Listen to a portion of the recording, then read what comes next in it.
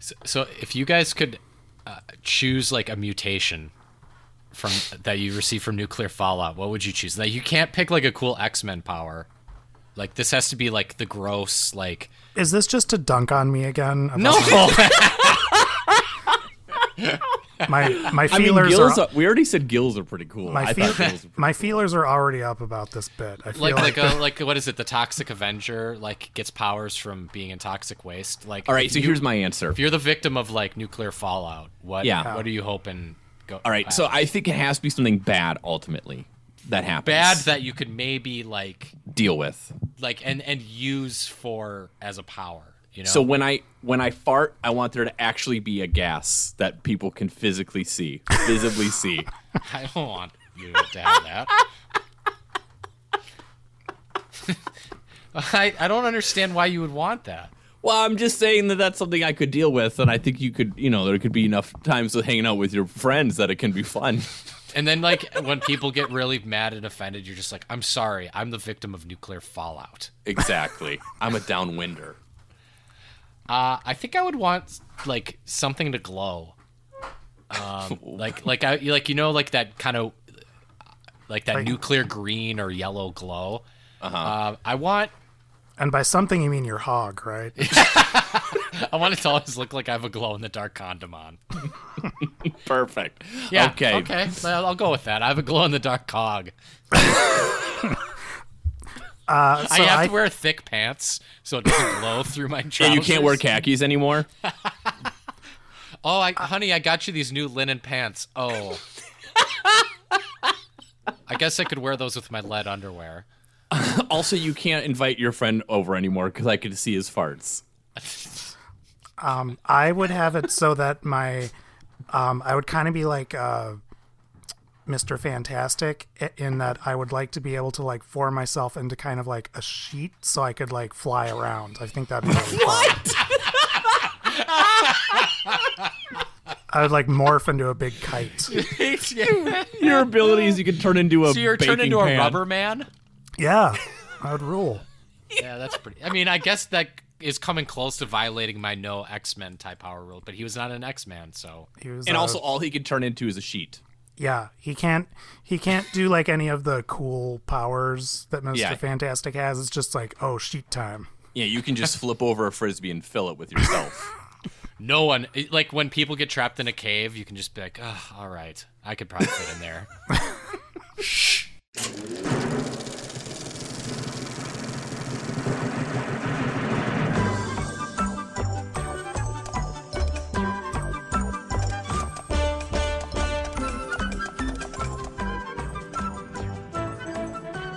Listeners, welcome to another episode of a free podcast.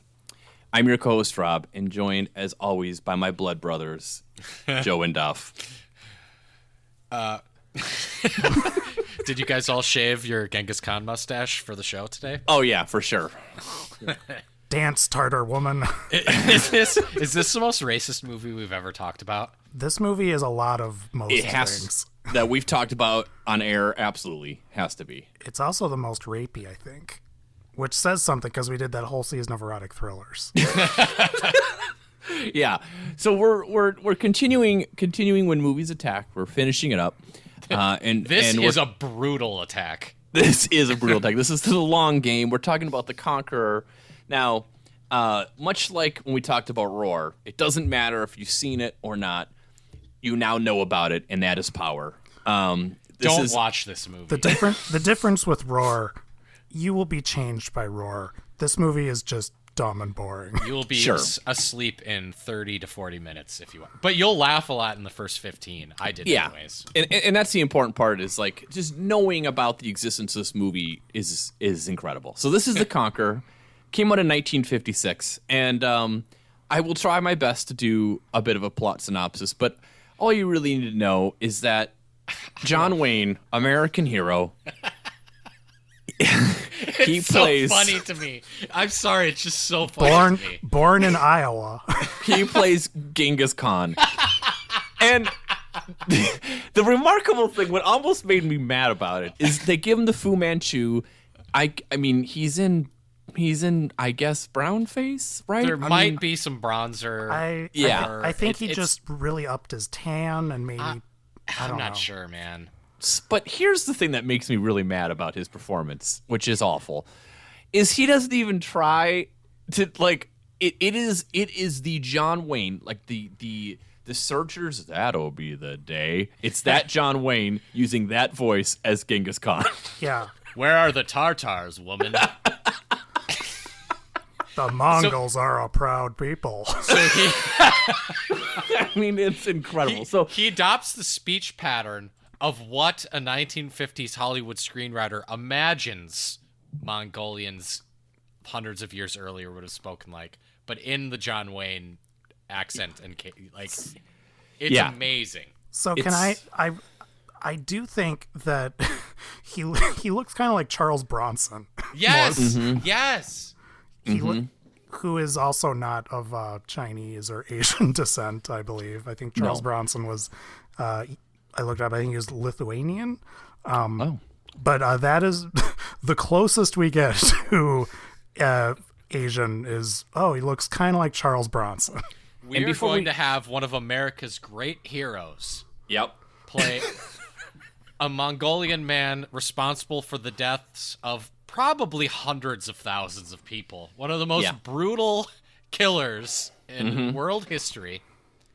I mean, this guy was a real jerk. Like, I don't understand why John Wayne would wanted to do this, but lobbied for it. Yeah. So before I get into the plot, what you need to know is at the beginning of the movie, they say this, and I want our listeners to know this. While fiction, this is based on fact. That is the opening sequence on here. So we've got John Wayne. He's got a Fu Manchu. He's got a falcon. He's got a guy in his tribe that bends metal. Isn't that his brother as well, or do they just use brother colloquially? I don't know. I was dozing off. He's not Genghis Khan at this point in the movie. He's Temujin. So Temujin, in his tribe, I guess, attacks another group of people, another tribe. They send off the leader defeated, and he takes the Tartar woman, who's played by Susan Hayward. Also a great choice.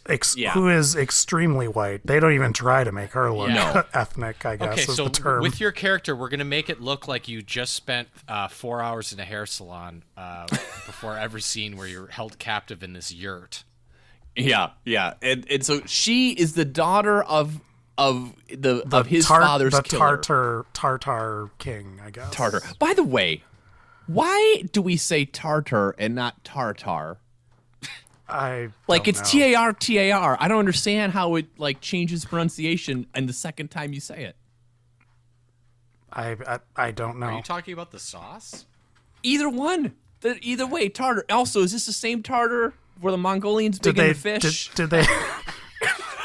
They love. A lot of people don't know that about Mongolians. The Friday fish fry tradition started there.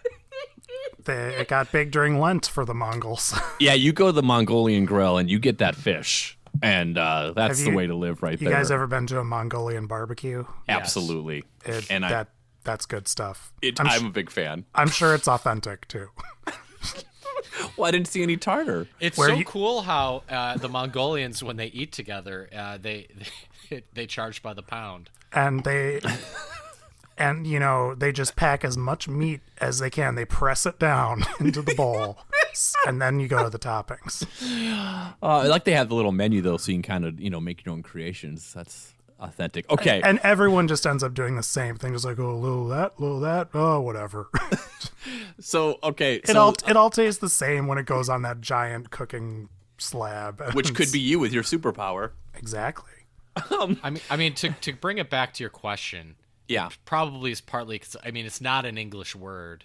Obviously, it's a Turkic word. Okay, so it probably is just some racist guy from England while he was doing colonialism probably just mispronounced it, and we just stick with it. Okay, I gotcha. I'm guessing, but because I think it's a safe guess, right? If I went to a Wisconsin fish fry on Friday, I was like, "Do you have any extra tartar sauce?" Yeah, you think? Well, but that said, Wisconsinites are not exactly the barometer for the True. If you say Neither am I. If you say tartar sauce, you have to say it in that like Katharine Hepburn, Cary Grant New England accent. Isn't that the what that's what Mr. Burns calls it? Yes, you can have your tartar sauce. Yeah, he Remember? does. Oh, okay. So all comes back to The Simpsons again. So I feel like it's a very like waspy upper crust thing. Maybe it's like, oh, I'd like some tartar sauce. Okay. All right. So, he attacks a tribe. He takes a woman, the Tartar woman. She's his now. Yeah, well, and it's a very moving and totally comfortable love story from here on out. Yeah, what a romance. It's really nice. So the bad guy returns in a raid, which John Wayne kills him. I'm just saying John Wayne. Who cares? That's how much he tries.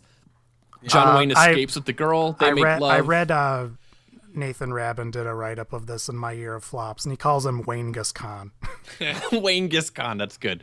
And then Waingus punishes the guards for letting the raid happen.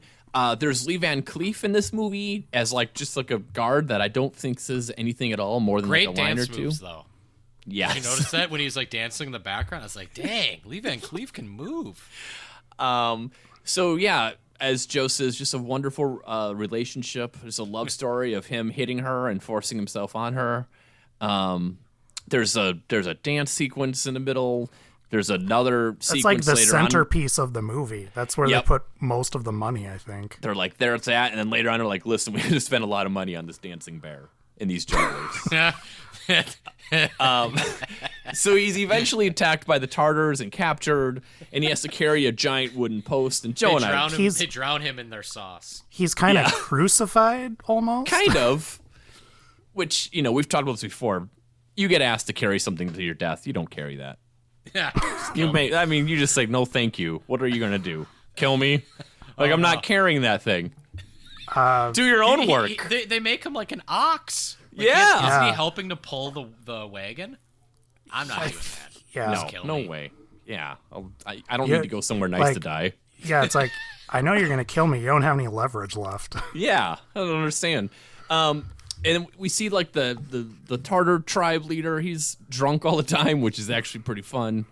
And then eventually Waingus Khan gathers all the other tribes, gives a big speech. There's a shaman in here who's a betrayer. There's stuff about his blood brother. He's like a Mortal Kombat character. Yeah, he is. And then listen, this movie's dumb. He eventually kills Tartar. You didn't mention, maybe you did, but you didn't mention his brother, who is, on top of all this ethnic nonsense, he has a brother who's played by a Mexican guy named Pedro Armendariz. So that just kind of, and equally as lazy an attempt to make him look Asian. So you have John Wayne, the whitest of white guys, and a Mexican guy playing brothers, 14th century Mongol brothers. The only thing I'll say is there's some pretty cool horseback riding, like large scale battles, which I thought were kind of neat. There's I will grant it that there's 20 shots in a row of just horses falling over, and which I loved. And I was gonna say, I'm sure that tickled your that whatever horse part of your brain you activates. But there's a lot written about this movie. But one thing I'm wondering, how many horses died? That was before we kept track of that kind of stuff. Well, exactly, because. They make them fall a lot. There's a lot of falling horses. It's like a highlight reel of here's a horse falling. Maybe they just got the That clumsiest. horses could just be trained to do, and it doesn't. Clumsy ones. You get clumsy horses. Because in movies, they still do that in movies now, where they fall. So I'm guessing. I feel like in any movie, especially a Western made before 80,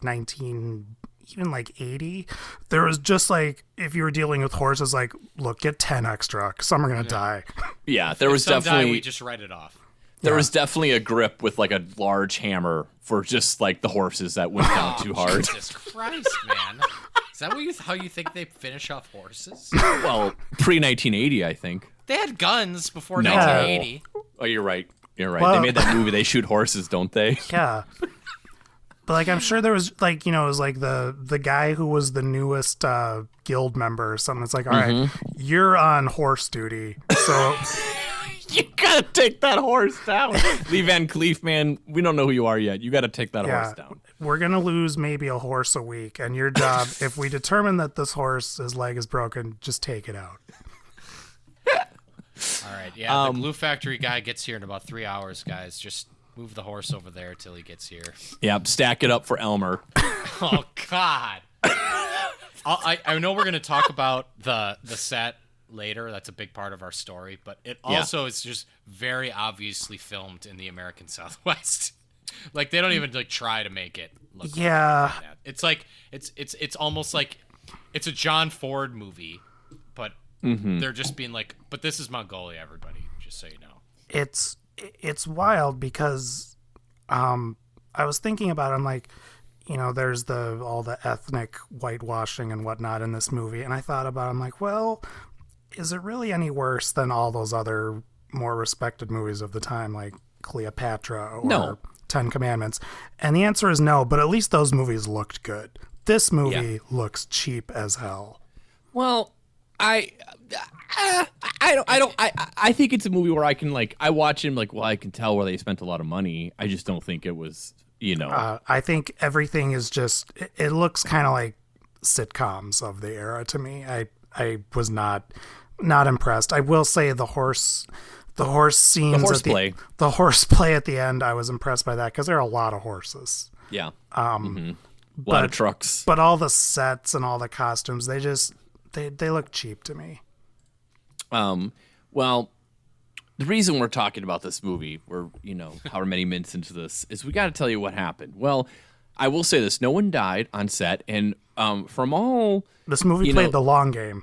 Yeah, from all the things I read, people had a pretty good time on set. It was, I did read that Susan Hayward often couldn't stop laughing in between scenes because of how ridiculous everything was in the movie, and John Wayne talking to her. But I don't think there was any animosity or anything. I think it was just hey, we went out to Utah and it was a good time. Check cleared. Checks cleared, and this was it was we're gonna get into it. Moderate hit.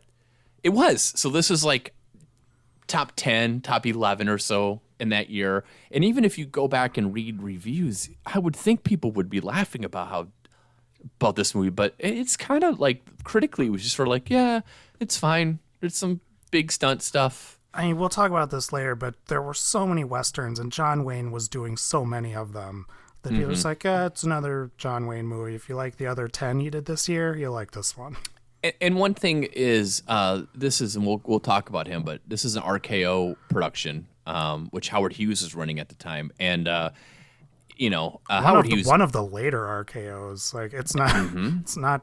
It's rare that you see a color RKO nowadays or broadcast nowadays. Yep, and that's partly related because Howard Hughes is running it. Friend of the show. Are you going to tell me he didn't do a good job? Well, 9 months into the year when this movie, when they were making it, 1956, probably 55, they were producing it. 9 months into that year, and The Conqueror was the only movie the studio had completed. That's not enough. So they were busy. All right, so what happened? Well, the thing you need to know about this movie is they filmed it in St. George, Utah, which, Joe, you and I have visited that place together. It's a beautiful, beautiful place to visit. Since 2007, it's been an incredibly safe place to visit. You hope. Yes. I hope Good so. Point. Good Definitely point. gave me pause. You'll find out. But when they made this movie, it was only 1 year after they had done a lot of nuclear bomb tests in the area. And that was a problem because out of a cast and crew of about 220, and that is only the 220 Hollywood cast and crew. That's not counting extras. It does not count the Native Americans. Nope. As I read. Nope, it does not. Of the cast and crew of 220, 91 of them contracted cancer, and 46 passed away as a result of lung cancer, throat cancer, and other forms of cancer. So And there was also accounts of children, such as John Wayne's son, I think Patrick Wayne. they and, both of them. both of them, and Susan Hayward's one of her children. They had brushes with cancer fairly early on in life. I think they're in their 40s. And so, about 20% of the people involved in this movie died from cancer. And to give you an idea of some of the names, you mentioned Pedro Armendariz. 1960, he was diagnosed with kidney cancer, and then he learned it was going to be terminal in 1963, and he killed himself. In 1963 as well, the director of this movie, Dick Powell, died at the age of 53 of lymphatic cancer. Susan Hayward suffered from skin, breast, and uterine cancers before dying in 1975. She was only 56 of brain cancer. That same year, Agnes Moorehead died of uterine cancer. She was 74. Lee Van Cleef died of throat cancer in December of 89. John Hoyt died of lung cancer in 1991. And of course, John Wayne also died of cancer. His was stomach cancer? I think he had multiple cancers. Yeah. I mean, he was dealing with cancer starting in like the early 60s, right? I think. I'm not sure on that, but it's not to say that everyone got cancer because of this, but It did this not certainly help. doesn't help, and that is a lot larger number of people than just like any random amount of 200 people you could choose who worked in Hollywood. So if you look at it, I think the Wikipedia page mentions this as a percentage. If you looked at that number of people, like what percentage, whatever, would you expect to get cancer? It's very close. Like it's about, you would expect around 40%, and around 40% actually ended up getting it. So that's evidence that this maybe had nothing to do with it. But I've read another thing where Yeah, someone well, said that between default radiation and cancer, you can't prove one thing or the other. But in a group that size, you'd only expect 30 some cancers to develop, and they had 91. And all the other part in the favor of it was just how young some of the people, a good chunk of them, got it. And how some of Yeah. them had multiple cancers. Yes. We'll never know for sure, but like, No. So like John Wayne, he got cancer. And to be fair, first he in he was a 1960 he was a Yeah, I smoker was too. about to say he got cancer in 1964, and lived for quite a while after it. And he was smoking 6 packs a day, which is a lot. You're not supposed to smoke that many cigarettes. I wonder if it's like radon, right? Like, I don't, there's the whole like radon thing. And then when you look at the radon charts, there's like 2 different charts for radon. There's like what having radon in your home does to you, like your risk of cancer if you're healthy. And it's pretty incredibly low. And then it's like, but this is what it does to you if you're a smoker. And then it like is incredibly high. So I'm sure it's one of those things where like just having radiation plus doing other carcinogens just kind of, increases your chance of getting cancer by a lot. like like a cocktail. Yeah. Yeah, a good old radiation cocktail. As you mentioned, Duff, his John Wayne's son is Patrick and Michael. They visited the set. They played with Geiger counters around contaminated rocks. And you can see pictures of that. There's a picture of like John Wayne and his kids, and they got little Geiger counters, and they're like looking at rocks. And all this is bad. However, as often is the case, especially, in this era, we got some government to blame here, friends. Yeah. You don't 'cause- say. They told the filmmakers that it was safe, and so cast and crew came into the town. They went into hotels and motels. They used Duff mentioned, this doesn't count the extras. They used locals for that, and the Snow Canyon, which is where they filmed a lot of this, had become a radioactive hotspot. There had been, I mentioned some bomb testing. There had been 11 atomic bombs tested the year before filming. So we can really get into it now. I did a lot of research on the background of nuclear testing in the Southwest. Okay. And guys, what an insane country this is. Yeah. So this area, Yucca Flats, Wouldn't it be Saint- Yucca Flats? you can say either. It's yuck. Okay. I'm sorry. So St. George, as you mentioned, is about 150 miles away. St. George is in Utah, right? Yes. Yeah. So, but you have Yucca Flats, Nevada, was part of the Nevada test site. And I'll just start off. In 1980, there was a book written called Nuclear America, Military and Civilian Nuclear Power in the United States, that said, Yucca Flat has been called the most irradiated nuclear blasted spot on the face of the earth. Mm-hmm. And so this is where we get into the government. And I will say this. Anytime the government has covert ops, they have cool names. So this was Operation Upshot Knothole. Wow. Was a series, Rob, you mentioned 11 nuclear test shots that were conducted in 1953 alone. Mm-hmm. And it was a total of 252 kilotons that were exploded. 1 kiloton is 1,000 pounds of TNT. That alone, and again, this is just 1953, that year alone was 6 times the combined kilotonnage of Hiroshima and Nagasaki. Yeah, I think I read also that like between 51 and 62, it's 20 times the amount that happened at Chernobyl. So I stopped calibrating that because between 1951 and 1962, you had 100 total atmospheric tests, which means bombs that were dropped. Or, as the link I sent you earlier showed, they were just putting nuclear bombs into artillery cannons, which, man, absolute insanity. Yeah. And in addition, so there were 100 tests between 1951 and 62. The Conqueror was made in 55, but by then there'd been probably dozens of tests. In addition to that, there were 800 plus underground tests between 1950 and 1992. Yeah, that's too many. So, yeah, this a lot of nuclear activity, and it was such an insane era that it was not uncommon that like you would feel seismic blasts in Las Vegas and you can just see mushroom clouds from your Las Vegas hotel. That's crazy. And I mean, man. also like it's not uncommon that they would like advertise this and people would like sit out there and watch these. It was a tourist thing. Yeah, Yeah. They would put up the Atomic Energy Commission put up posters and they said your best action is to not be worried about fallout. What? So they shot for the Conqueror. St. George is 137 miles downwind of this test site. And we talked about the cast and crew. This was a lot of location outdoor shooting. This part I love because it makes no sense whatsoever. But when they went back to Hollywood, to Culver City, Howard Hughes, he's like, we need to have authentic dirt.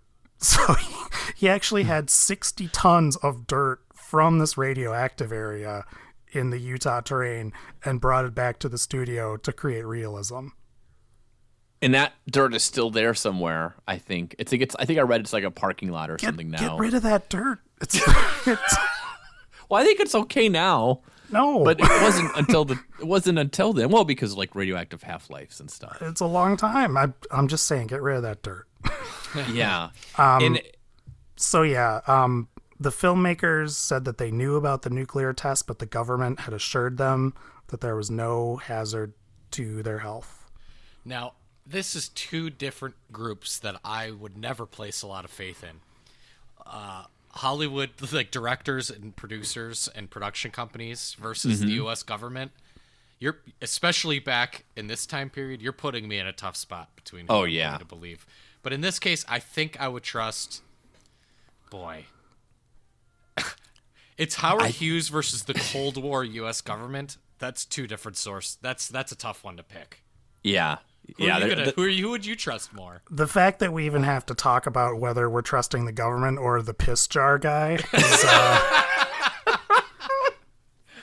Yeah, I mean, at this point, the Howard Hughes story, everyone knows, but between just general, probably OCD and other mental health issues, along with a couple real severe bumps on the head because of him crashing airplanes. Just a few whoopsies. He had a few whoopsies. He wasn't firing on all cylinders, maybe ever, but certainly not at this point.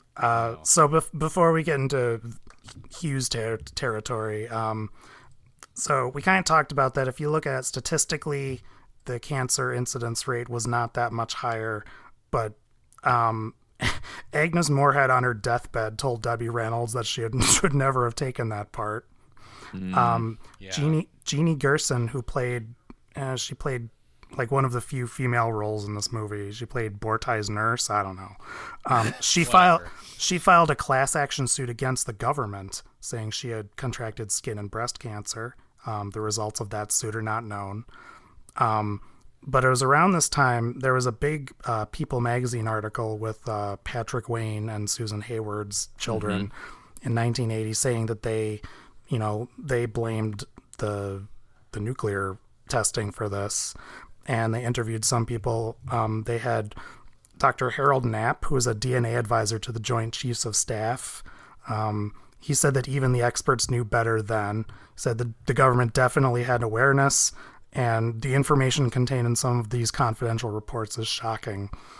And the best quote I found was this guy, Colonel Bill McGee.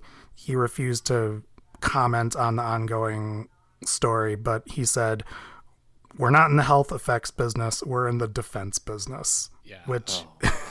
now that I'm thinking about it more, I would trust Howard Hughes with my life way before I would trust the American military. Which is ironic because Howard Hughes also made a lot of money off the American military spending, giving him money to making that wood plane. Yeah, and other weapons of war. They never actually turned into anything. The last thing about this wonderful nuclear spot in our great country is to the argument on the argument side of this did cause cancer. There was a study of Mormons in Utah and cancer incidents, and they found that they studied 4,100 Mormons in 1951, and they found that there were 109 more cases of cancer than they expected. Leukemia was prominent, and this is 1950 to 1966, 5 times more than expected. There's an increase in lymphoma, an increase of breast cancer, more gastrointestinal cancers, melanoma. So it was kind of a limited sample study, and it was in the late 50s, early 60s, but we have a name for these people. I mean, it's so prominent that there's a name. They're called downwinders. Yeah, and to this day, like if you can, if you were living there and you had certain types of cancer, you might get a check. Well, let me talk about that. That's what I want to talk about, if I may. So, you're right, especially in like the St. George area, 5 times more likely or higher incidence of leukemia. You mentioned thyroid cancer as well. So in the late 70s, Ted Kennedy, when he wasn't drunkenly driving a car, he sponsored a bill called the Radiation Exposure Compensation Act of 1979. However, you'll be shocked, it was never voted on. So about 10 plus years later, the Radiation Exposure Compensation Act was signed into law by then President George H.W. Bush, and it provided $50,000 and $100,000 to those suffering from various cancers. That's not a lot of money. Well, it's funny because they expected only a few hundred people would apply for this. Instead, as of 3 years ago, 34,372 claims have been approved, totaling $2.2 billion. And that could have been higher, obviously, if they also paid out the people who already died from cancers beforehand. I mean, so this is a big deal. It doesn't help your case that this movie didn't cause cancer when the government is actually giving out money to people who live in the same spot. Yeah. That's true. So, I mean, the difference is the people who live there, right? I mean, they've spent, every day for multiple years there versus people who are doing the movie are only spending a limited amount. Hollywood carpetbaggers coming in.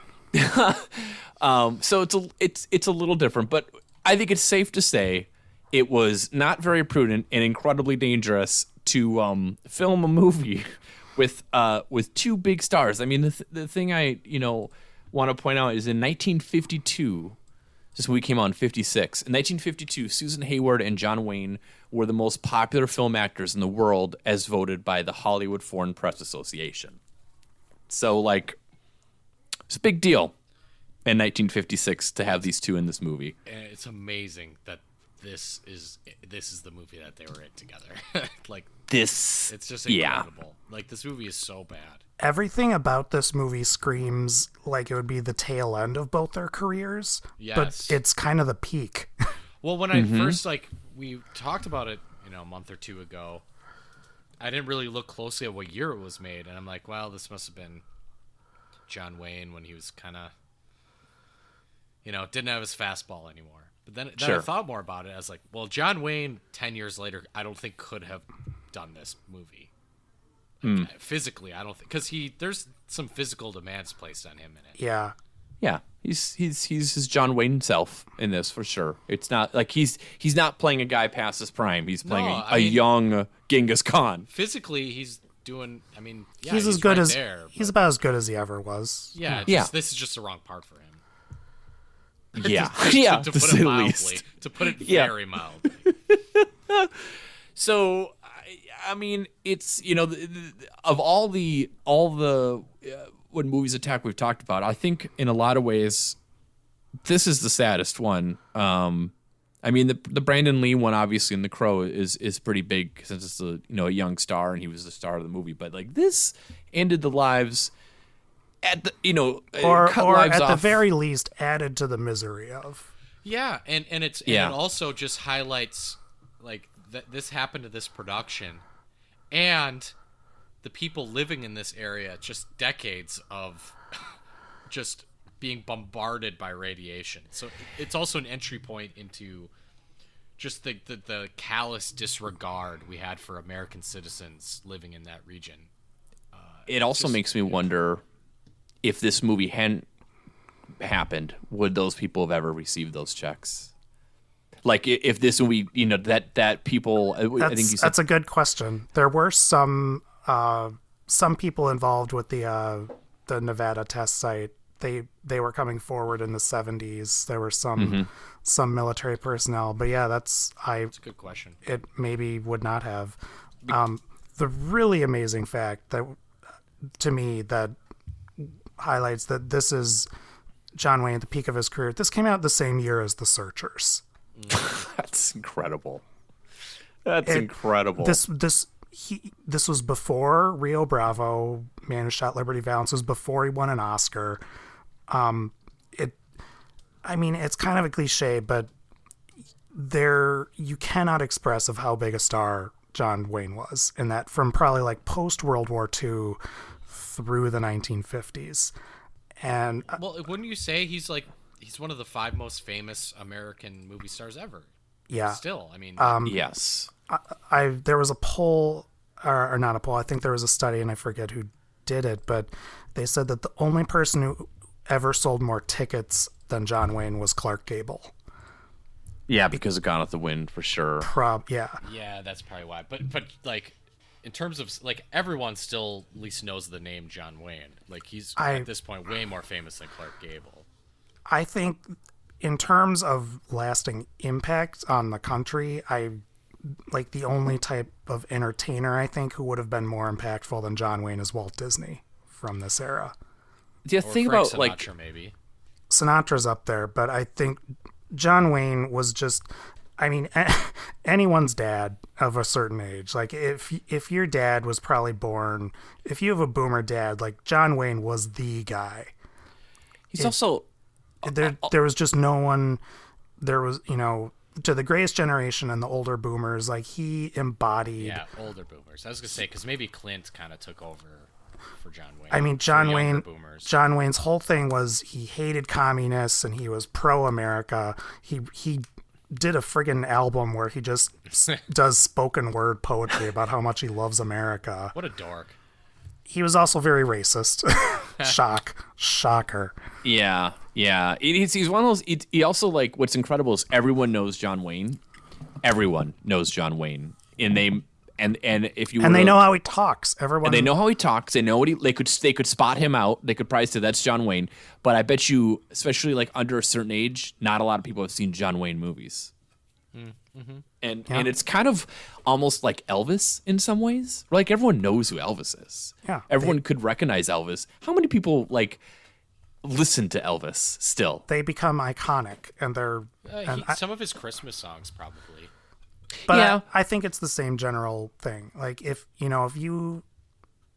just took like a random 13-year-old kid and it's like, do you know who Elvis Presley is? And they're like, yeah. It's like, can you name an Elvis song? Maybe they'd hit one, but it's just, it's It doesn't matter that they can or not, though. The fact is, it's imagery. It's iconography. Part of it's just because I don't think because the Western isn't very popular.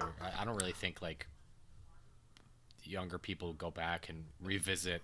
They're much more like kids still know the Wizard of Oz. That there's still movies from the old Hollywood era that Sure. people see. Yeah. But I think old Westerns in particular, you're not really going to watch it in school, right? I mean, Westerns haven't even been cool in our lifetime. Yeah, exactly. well, a little bit in the '90s. There was a little bit of a revisit in the '90s where from '88 to '93, Westerns were cool again. It's true, but I mean, in the 30s through 1950s, the Western is what the superhero movie is Yes.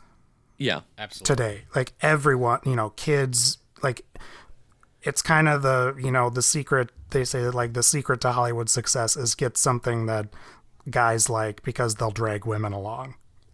And, little kids and old men and dads, whoever, love John Wayne. And, I bet there was a fair amount of women who did too, but I feel like a lot of women were dragged to John Wayne movies. Yeah, and also, I mean, what I agree with what you say. I guess one big difference is Westerns often existed because they were cheap to make, and that is not a reason that superhero movies exist. Yeah, that too.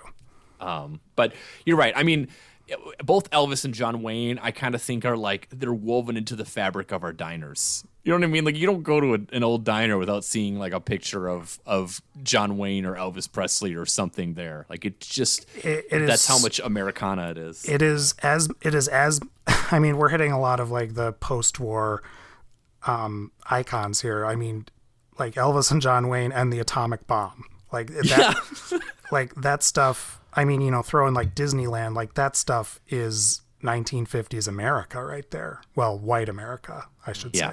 That's important. Yeah. No, absolutely.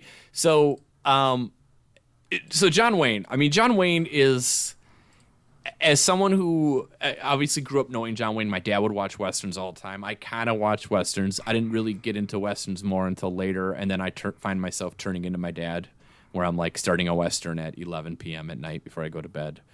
John Wayne is the undisputed GOAT of Westerns. And I don't, Clint Eastwood that's cute, but it's not close. I mean, just by volume.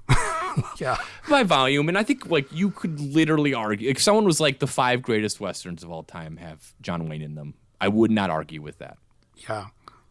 No, I mean, and the thing is, he's not a great actor. Sometimes he is better than others, but he is kind of the ultimate. No, that guy's not an actor. He's a movie star. Yeah. Yeah, for sure. Because I've seen movies where he's like this, where he's outright terrible. Mm-hmm. And then, usually when he's working with someone like John Ford or Howard Hawks, they can somehow get a good performance out of him. Yeah, and also just his as he ages, you just you write your characters around that age John Wayne. Oh, he's an older gun. You know what I mean? Yeah. Also, he's not going to be running as much in this movie. Yeah.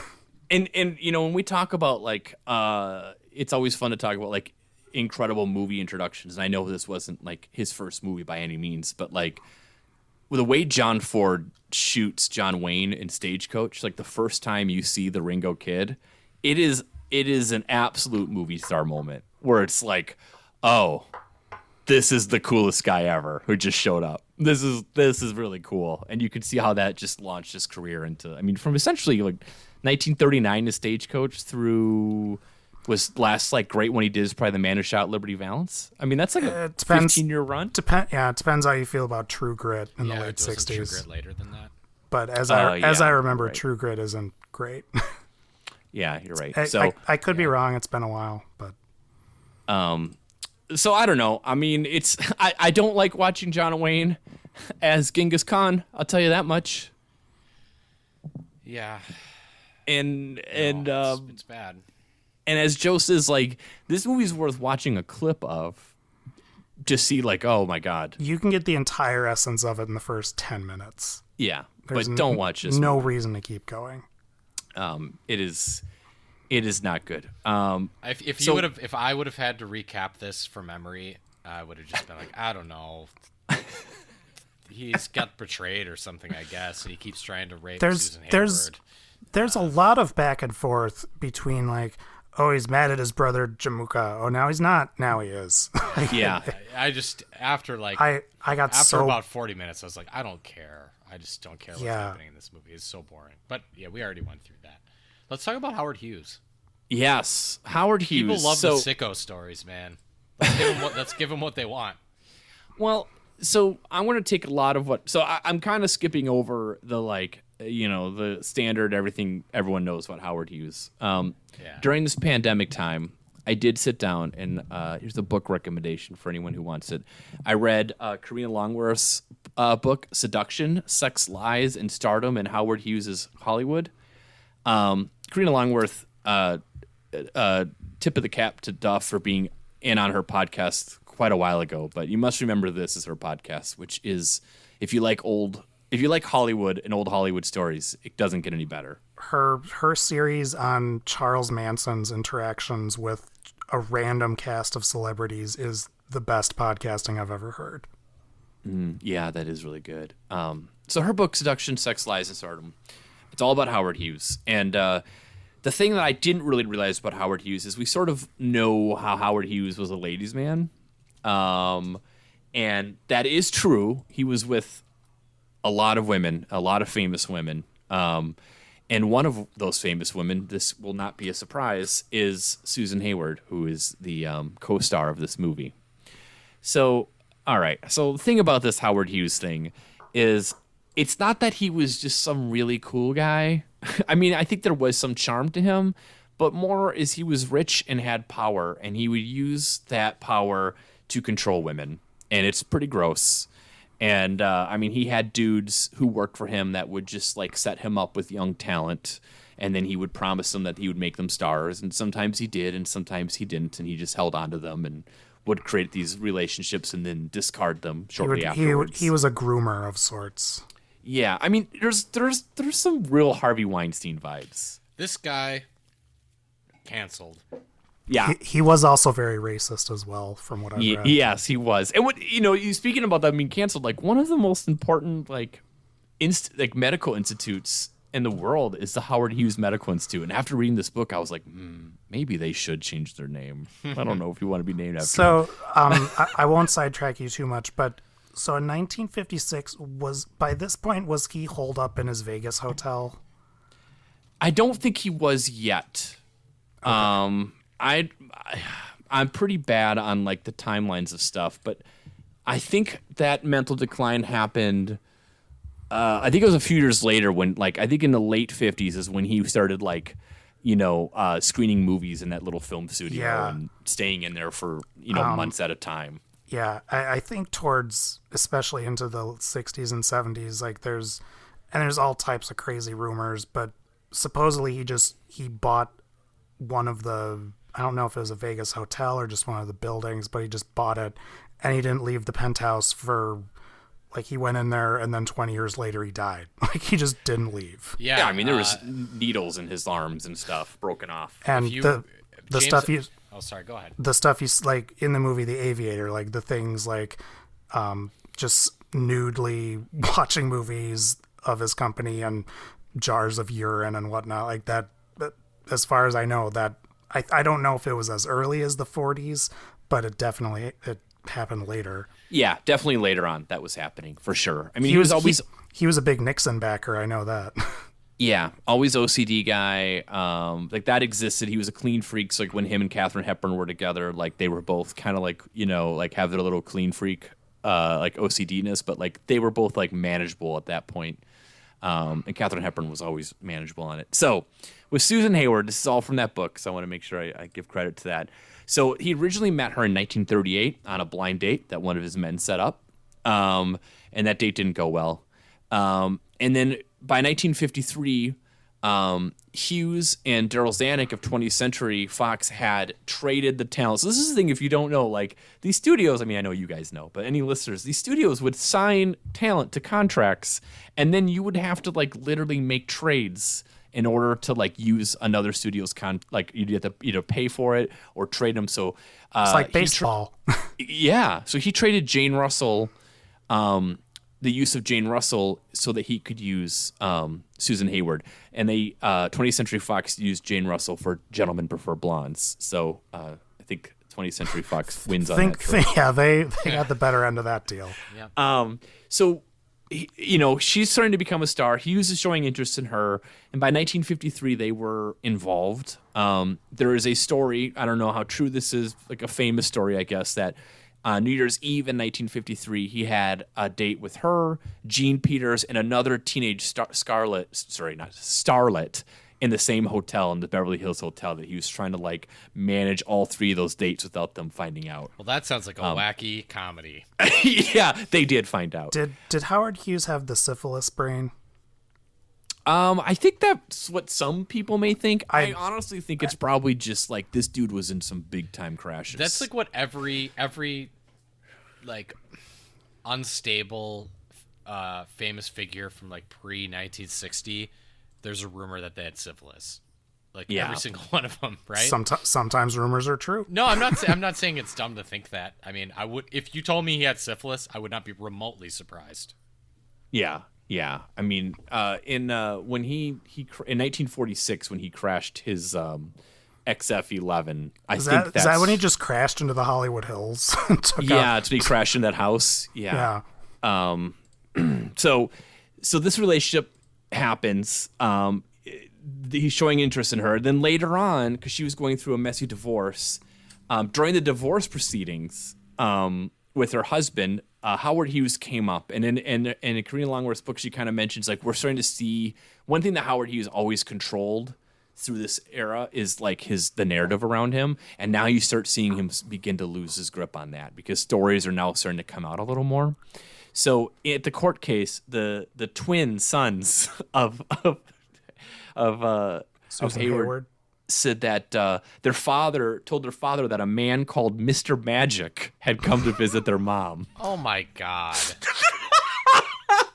And then Mr. Magic. You are a child molester if you call yourself Mr. Magic. That's all there is to it. So then the father like eventually gets the twins to admit that it was Howard Hughes and that he was going to take them on an airplane ride, but their mom told them not to. Is Howard Hughes like Michael Jackson's godfather or something like that? Like, what is going on here? And the mother told him not to say the Howard Hughes names, Mr. Magic. And then in 1955, she would later on, I think she flew down to Miami to visit Howard Hughes to try to reconcile with him, and he was no longer interested. And this is kind of like a common thing, is either, he would sort of keep his control over women, and then he would just sort of like toss them to the side or move on to another woman. So she goes back home and has a big fight with her ex-husband over custody of the kids and other things. Then she ODs on sleeping pills, but fortunately survived. And then she would eventually win an Oscar in 1958. So she was able to kind of pull out of that before, of course, she died of cancer because of The Conqueror. So, yeah, pretty wild. I would highly recommend that Karina Longworth book about Howard Hughes if you're interested. I mean, there's stories on Katharine Hepburn and Betty Davis and David Gardner and all sorts of wild stuff. An unconfirmed story about Howard Hughes related to this movie is that very close to the end of his life, he supposedly felt bad about the radiation. And supposedly he tried to buy every print of The Conqueror and have it destroyed. Yeah, so I don't understand. So he bought, I read that too. Part of me feels like that isn't true, but it's persisted to this day. Yeah, so he spent $12 million allegedly buying all the copies of this. But then he would watch them a lot. So it's like, if you felt so bad, why were you watching them all the time? I think this is where his OCD brain really comes into play. Yeah. Because this says one time he became obsessed with the movie Ice Station Zebra, Yes, and just had it run on a loop in his home. And that was later on. That was in the 70s when he was really in a rough state. Yeah, like the late 60s, and it says he died in 1976, I believe. So like the last 10 to 15 years of his life. Yeah, I mean probably 10, closer to 10. Famously, as Joe says, people love sicko stuff. Famously, X-rays revealed 5 broken off hypodermic needles in the flesh of his arms when they found his body. Yeah, if you want to read a book where it's just like full sicko mode Howard Hughes. And so if you're like, I want sicko mode Howard Hughes and I want a JFK assassination conspiracy together. I do. I want these things. Okay, so I would recommend... I want it more than I knew. I have actually recommended this book to you before, I think, Duff. It's called... is this the one about Manson?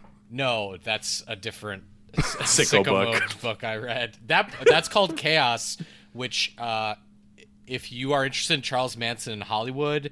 and like really getting deep into some conspiracy stuff. Although I think the author's very grounded, but he just really goes down a lot of rabbit holes about who he knew in Hollywood and why people maybe had a vested interest in the real story of the Manson murders not coming out. That's called Chaos. It came out last 2019 or 2020. I finished that a few weeks ago and it's great. This is one of those things where, by the way, I just looked it up, and I see my wife already read it, so I have it in order to read. This is the one beauty. I'm like, oh, my wife already read Chaos, Charles Manson, the CIA, and the secret. Oh, really, Molly? I would have 60s. talked to her about it. I saw her. Okay, well, next time I see her, I'm going to talk to her about it because I have a lot to say. And if you guys read it, I'd love to. I could do a podcast. We should do a podcast about it. I mean, this is catnip for me. So. Oh my God, yeah. So what if Charles Manson maybe was involved in CIA LSD experiments? Yes, please. I'll read that. Okay, so American Tabloid by James Ellroy. Oh, yeah. Is a fictionalized account, and it kind of weaves together all these different stories with like FBI agents and private eyes and stuff. And one of the storylines is a guy who works for Howard Hughes, who at this point he was like living in a penthouse or something, right? At one point you said. Yeah, I don't know how much of it in the book is like a fictionalized history, so it's not like nonfiction.